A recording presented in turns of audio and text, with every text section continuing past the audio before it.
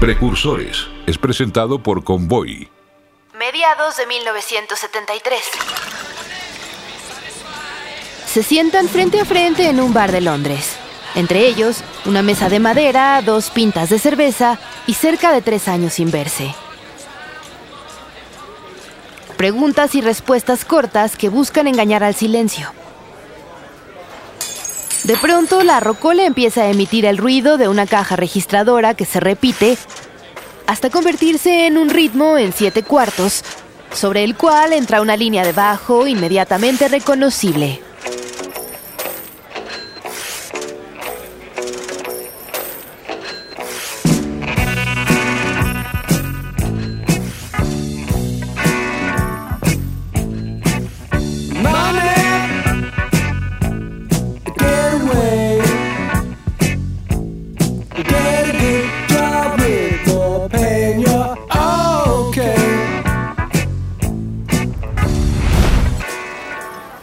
Ambos se ríen y la conversación empieza a fluir tan fácil como la memoria que los lleva de vuelta a aquella noche, 7 años atrás, en la que se metieron medio ácido cada quien durante el concierto de una banda semidesconocida llamada The Pink Floyd.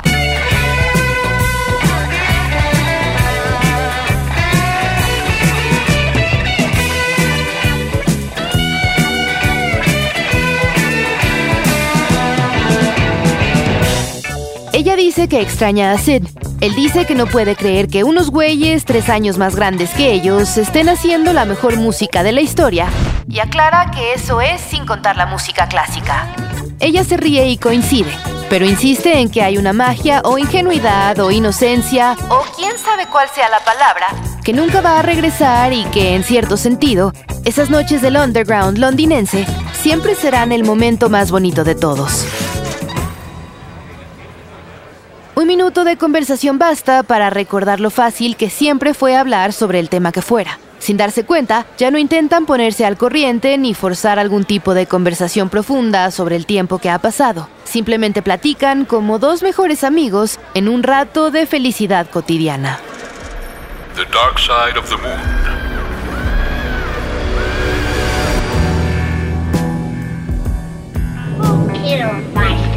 Who killed the Witch of the East? Was it you? El 1 de marzo de 1973 salió a la luz el disco más emblemático de la carrera de Pink Floyd.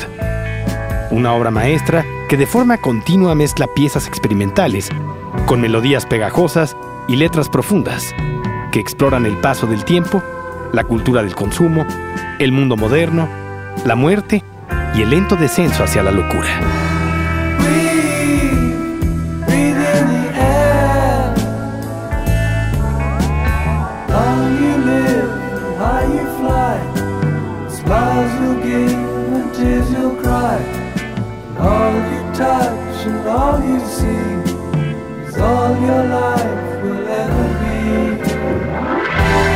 Esto último, inspirado en gran medida por la experiencia del fundador de la banda, Syd Barrett, cuya inestabilidad mental y emocional lo orilló a dejar el grupo tras su segundo álbum.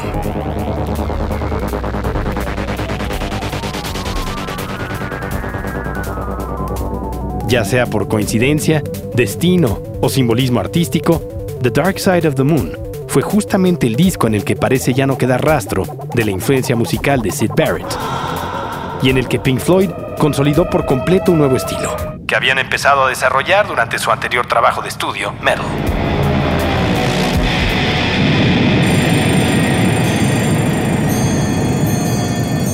El fantasma de Barrett dejó de estar presente en el sonido, pero se instaló en las mentes de Waters, Wright, Mason y Gilmour, a quienes cada vez les pesaba más en la conciencia el haber abandonado a su amigo.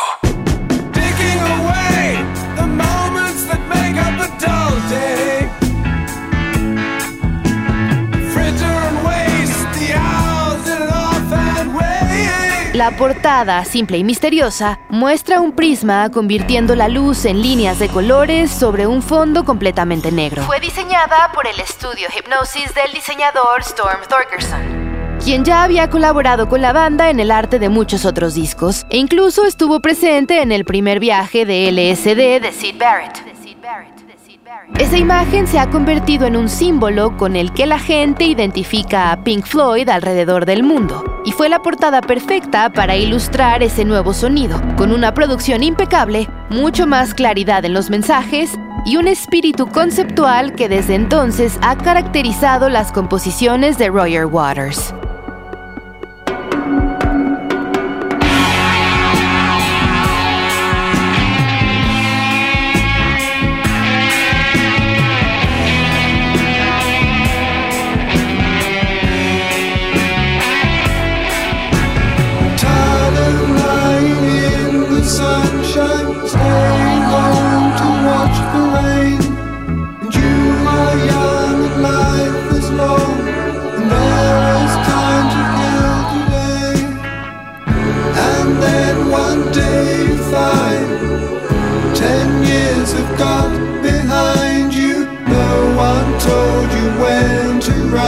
The Dark Side of the Moon se posicionó en las listas de Billboard durante 14 años seguidos y se convirtió en uno de los álbumes más vendidos de todos los tiempos.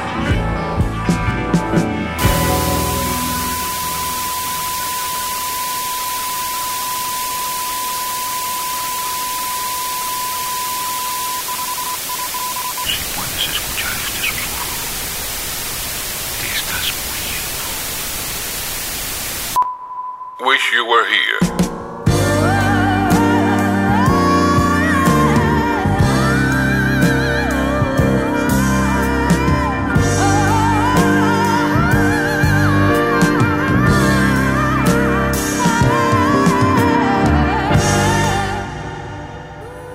Tras el éxito de The Dark Side of the Moon, ya no podía decirse que Pink Floyd hiciera música para unos cuantos conocedores, porque se convirtió en una de las bandas más grandes del mundo, acosada por la prensa y a veces agobiada por el peso de la fama y los intereses de la industria musical.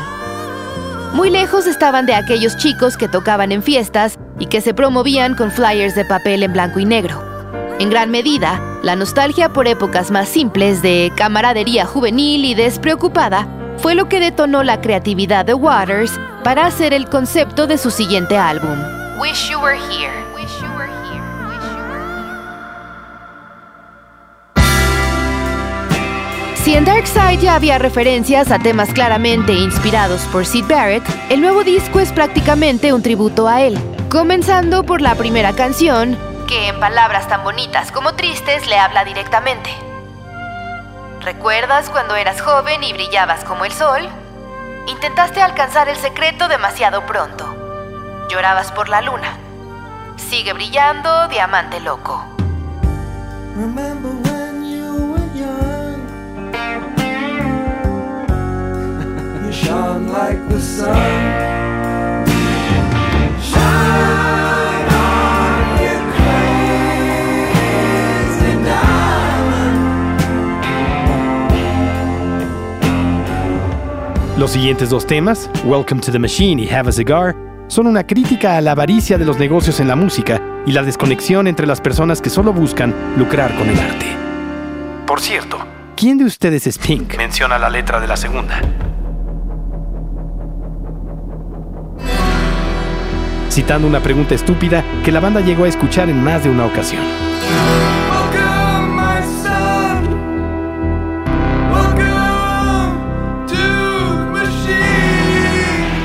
A pesar de que estas canciones se burlan de los clichés de la industria y de los personajes que la habitan, el resto del álbum deja claro que ellos no se sentían ajenos a eso. Más bien estaban atrapados en un conflicto interno entre el éxito y el idealismo, el marketing y la música, el vacío y la profundidad.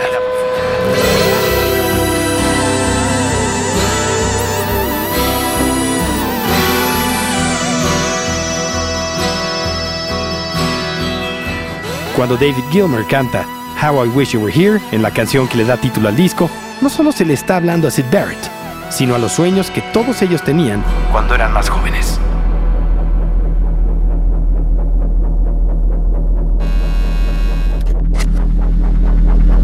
En Saucer Full of Secrets, Pink Floyd dejó ir a Syd como miembro. En Metal, comenzó a desprenderse de su influencia musical. Finalmente, Wish You Were Here fue el álbum en el que terminó de sacar todos los sentimientos que necesitaba expresar para, después de 7 años y 6 discos, decirle adiós a su fundador.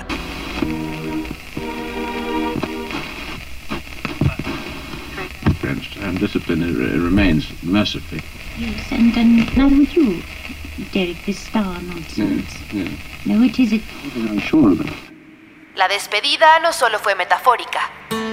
El 5 de junio de 1975, un hombre calvo con sobrepeso que llevaba una bolsa de plástico entró a los estudios de Abbey Road mientras la banda terminaba una sesión de mezcla. En un principio nadie lo reconoció, pero pronto se dieron cuenta que era su viejo amigo. Barrett convivió con ellos sin mucha presencia. Escuchó Shine On You Crazy Diamond, aparentemente sin entender de qué trataba. Los acompañó a un evento de Gilmour en la cantina de Emmy y se fue sin despedirse. Ninguno de ellos lo volvió a ver hasta su muerte en 2006. So you think you can tell heaven from hell, blue skies from pain. Can you tell a green field from a cold steel rail, a smile from a veil? Do you think you can tell? Did they get you to train your heroes for ghosts, hot ashes for trees, hot air for a cool breeze, cold comfort for change? Did you exchange a walk-on part in the war for a lead role in a cage? How I wish you were here. We're just two lost souls swimming in a fishbowl, year after year, running over the same old ground.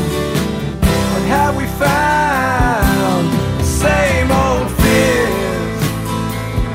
Wish you were here. Animals.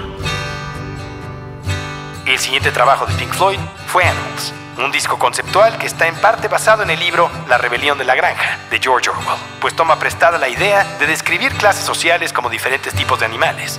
If you didn't care. Cerdos avaros que controlan todo, perros violentos y borregos que obedecen sin cuestionar. What happened to me?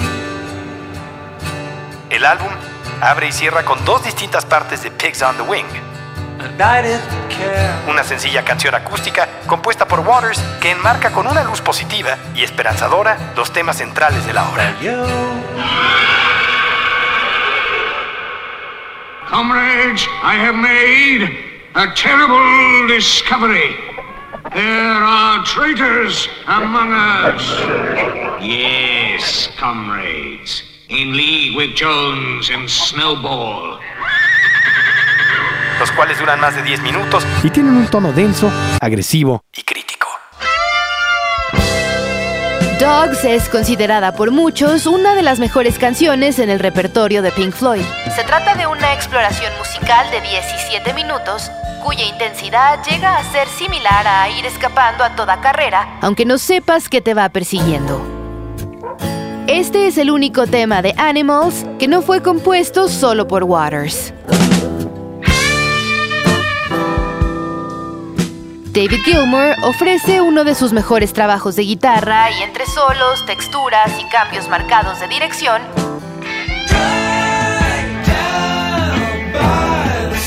crea el hábitat perfecto para las palabras de Waters y juntos llegan a la inexplicable perfección que sucede en un instante muy de vez en cuando en la música. Dicho de otra forma, Dogs es suficiente evidencia para defender el argumento de que los mejores momentos en la trayectoria de Pink Floyd tuvieron lugar cuando Gilmour y Waters conectaban para crear magia juntos.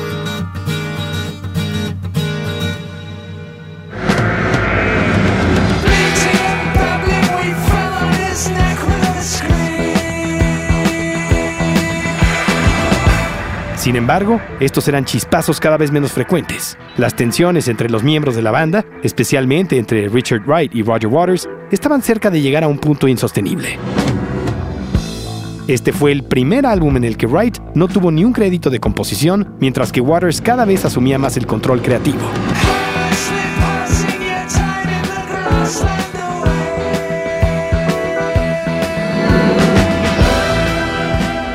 Irónicamente, Pink Floyd terminó sufriendo por las mismas cosas que criticaba en sus últimos 3 discos.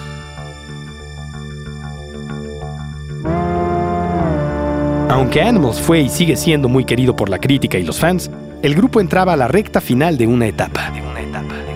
Dividido por peleas sobre la repartición del dinero, luchas de egos y distanciamiento emocional entre los músicos.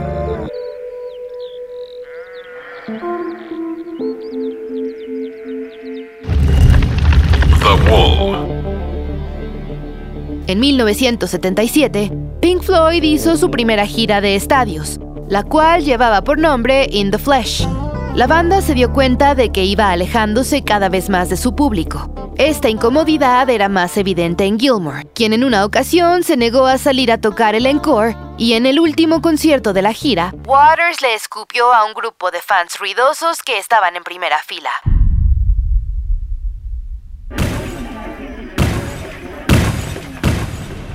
Esa misma noche, tuvo una conversación con el productor Bob Ezrin acerca de sus sentimientos y le expresó su deseo de construir una pared entre él y la audiencia. Esa frase, dicha como una metáfora absurda para expresar su frustración, se convirtió en el concepto del siguiente álbum. The Wall es la cumbre de la etapa conceptual de Pink Floyd, ideado y compuesto principalmente por Roger Waters.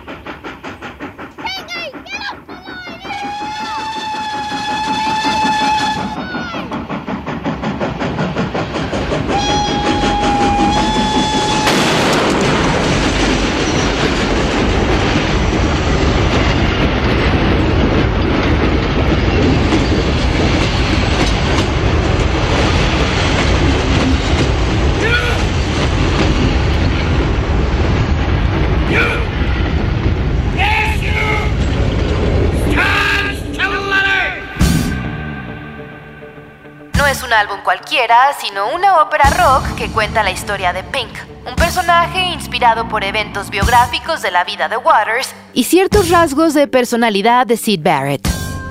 Las canciones narran las experiencias que van construyendo, ladrillo por ladrillo, un muro metafórico alrededor del corazón y las emociones de Pink. La muerte de su padre en la Segunda Guerra Mundial, el colapso de su matrimonio, la sobreprotección de su madre, los abusos de sus maestros y el exceso de placeres superficiales cuando se convierte en una estrella de rock.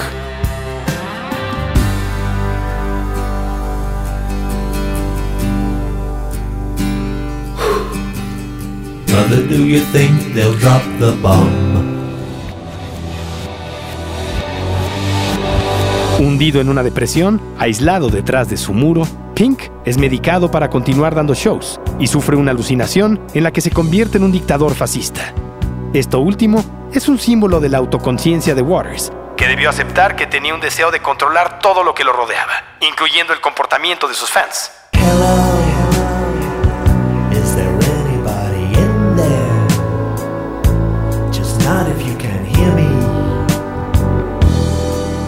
Is there anyone home? When I was a child, I had fever. My hands felt just like two balloons.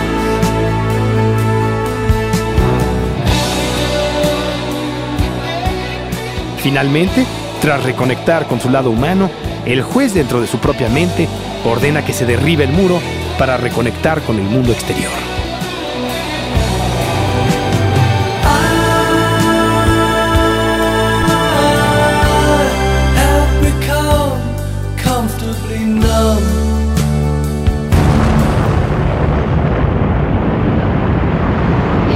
You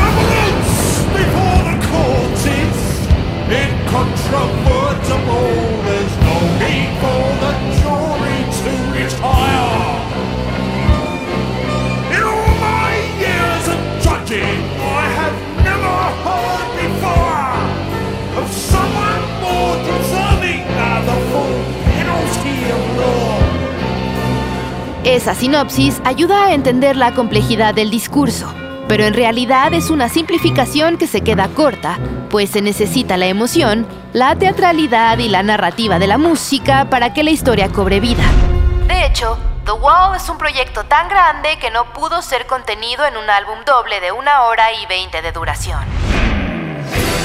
De ahí evolucionó a una película animada por el artista Gerald Scarfe y protagonizada por Bob Geldof, y a un show en vivo que, más allá de ser un concierto, podría ser considerado un musical. Aunque Pink Floyd tocaba los shows con la producción más grande y cara de su carrera, el ambiente detrás del escenario era el más pobre en la historia de la banda. Waters llegaba por separado y dormía en hoteles distintos. Y tras el descontento del resto de la banda por su poca aportación durante la grabación de The Wall, Wright fue despedido y dejó de ser un miembro oficial.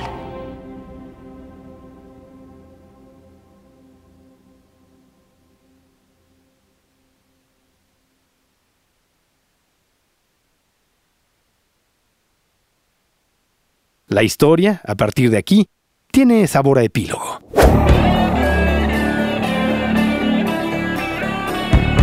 El siguiente álbum, titulado The Final Cut, es prácticamente un disco solista de Roger Waters. Gilmour estaba en desacuerdo con que Waters reciclara canciones de las sesiones de The Wall que no habían entrado en el disco final, argumentando que si no habían sido suficientemente buenas en aquel entonces, no tenían por qué serlo ahora.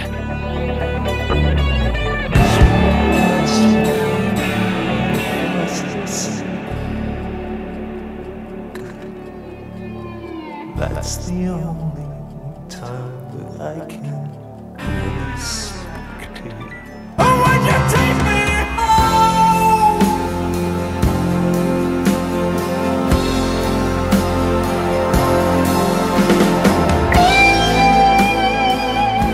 Por su parte, Waters sentía que Gilmour ya no tenía nuevas ideas que aportar, y la tensión entre los dos llevó al rompimiento que se veía venir desde tiempo atrás.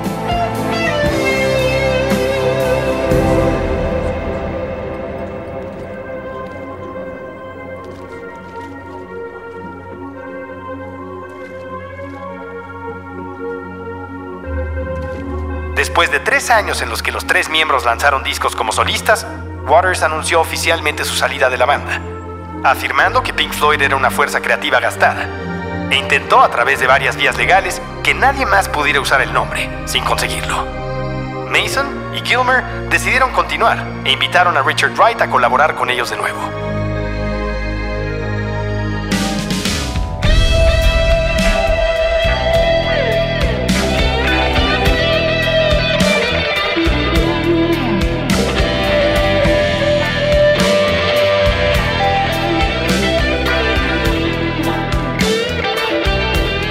Esta nueva alineación, liderada por David Gilmour, produjo 2 discos, A Momentary Lapse of Reason y The Division Bell, lanzados en 1987 y 1994 respectivamente. Como era de esperarse, estos obtuvieron una respuesta muy dividida entre aquellos que creían que el grupo no tenía el mismo impacto sin Roger Waters y los que valoraban la calidad de las canciones sin compararlas contra los trabajos clásicos de la banda.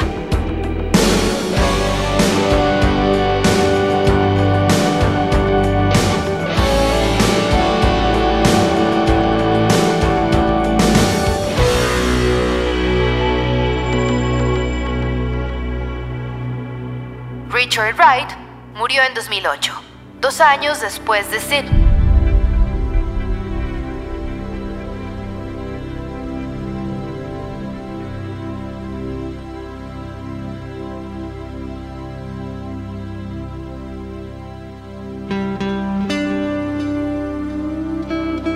Con ellos desapareció la ilusión de que quizás algún día se podría volver a reunir una de las bandas más celebradas de la historia. Hay una vieja e interminable discusión sobre qué o quién es Pink Floyd. Cada uno parece tener su respuesta llena de datos y argumentos para defender su etapa favorita. We have to accept that Pink Floyd is no longer like it used to be when Roger was in it. But Pink Floyd is bigger than all of us. Pero nadie puede cambiar el hecho de que Pink Floyd es algo que no solo le pertenece a los músicos que formaron parte de una banda. es más que eso. Es una gran historia compuesta de miles de pequeñas historias y personajes secundarios cuyas vidas fueron transformadas por la música.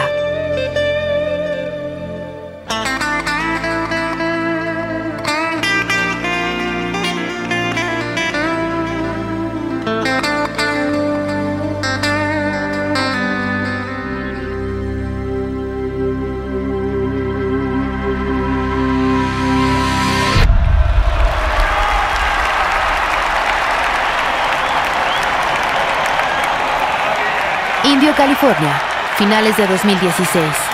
Roger Waters lleva 10 minutos sobre el escenario, cerrando la noche del domingo en el festival Desert Trip, que reúne otras leyendas como Paul McCartney, Bob Dylan, The Rolling Stones, Neil Young y The Who. Greg is going to play lead guitar on this next song that we're going to do. And it's dedicated to all his comrades and to all our comrades, as I said before, all over the world, all victims of war, violence and discord. And also, of course, to the original Crazy Dharma, to my old friend Sid. Roger dice que le quiere dedicar la siguiente canción a su amigo Sid Barrett antes de empezar a tocar Set the Controls for the Heart of the Sun, la cual fue escrita en 1968, cuando Sid aún era líder de la banda.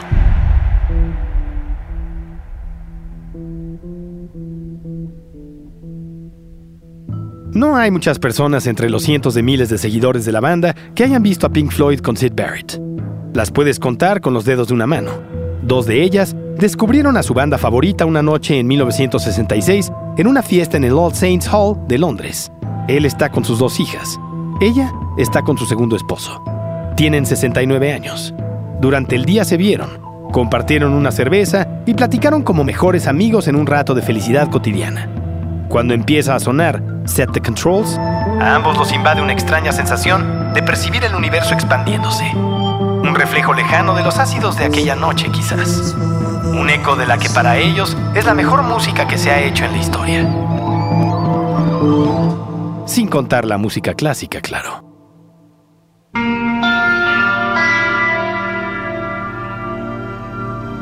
Convoy presentó Precursores Pink Floyd. Segunda parte.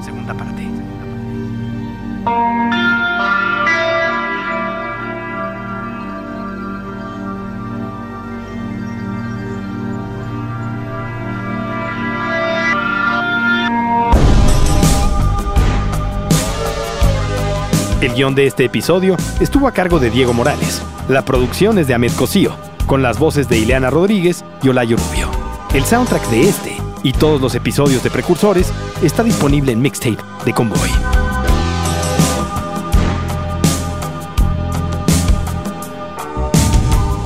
Hasta la próxima.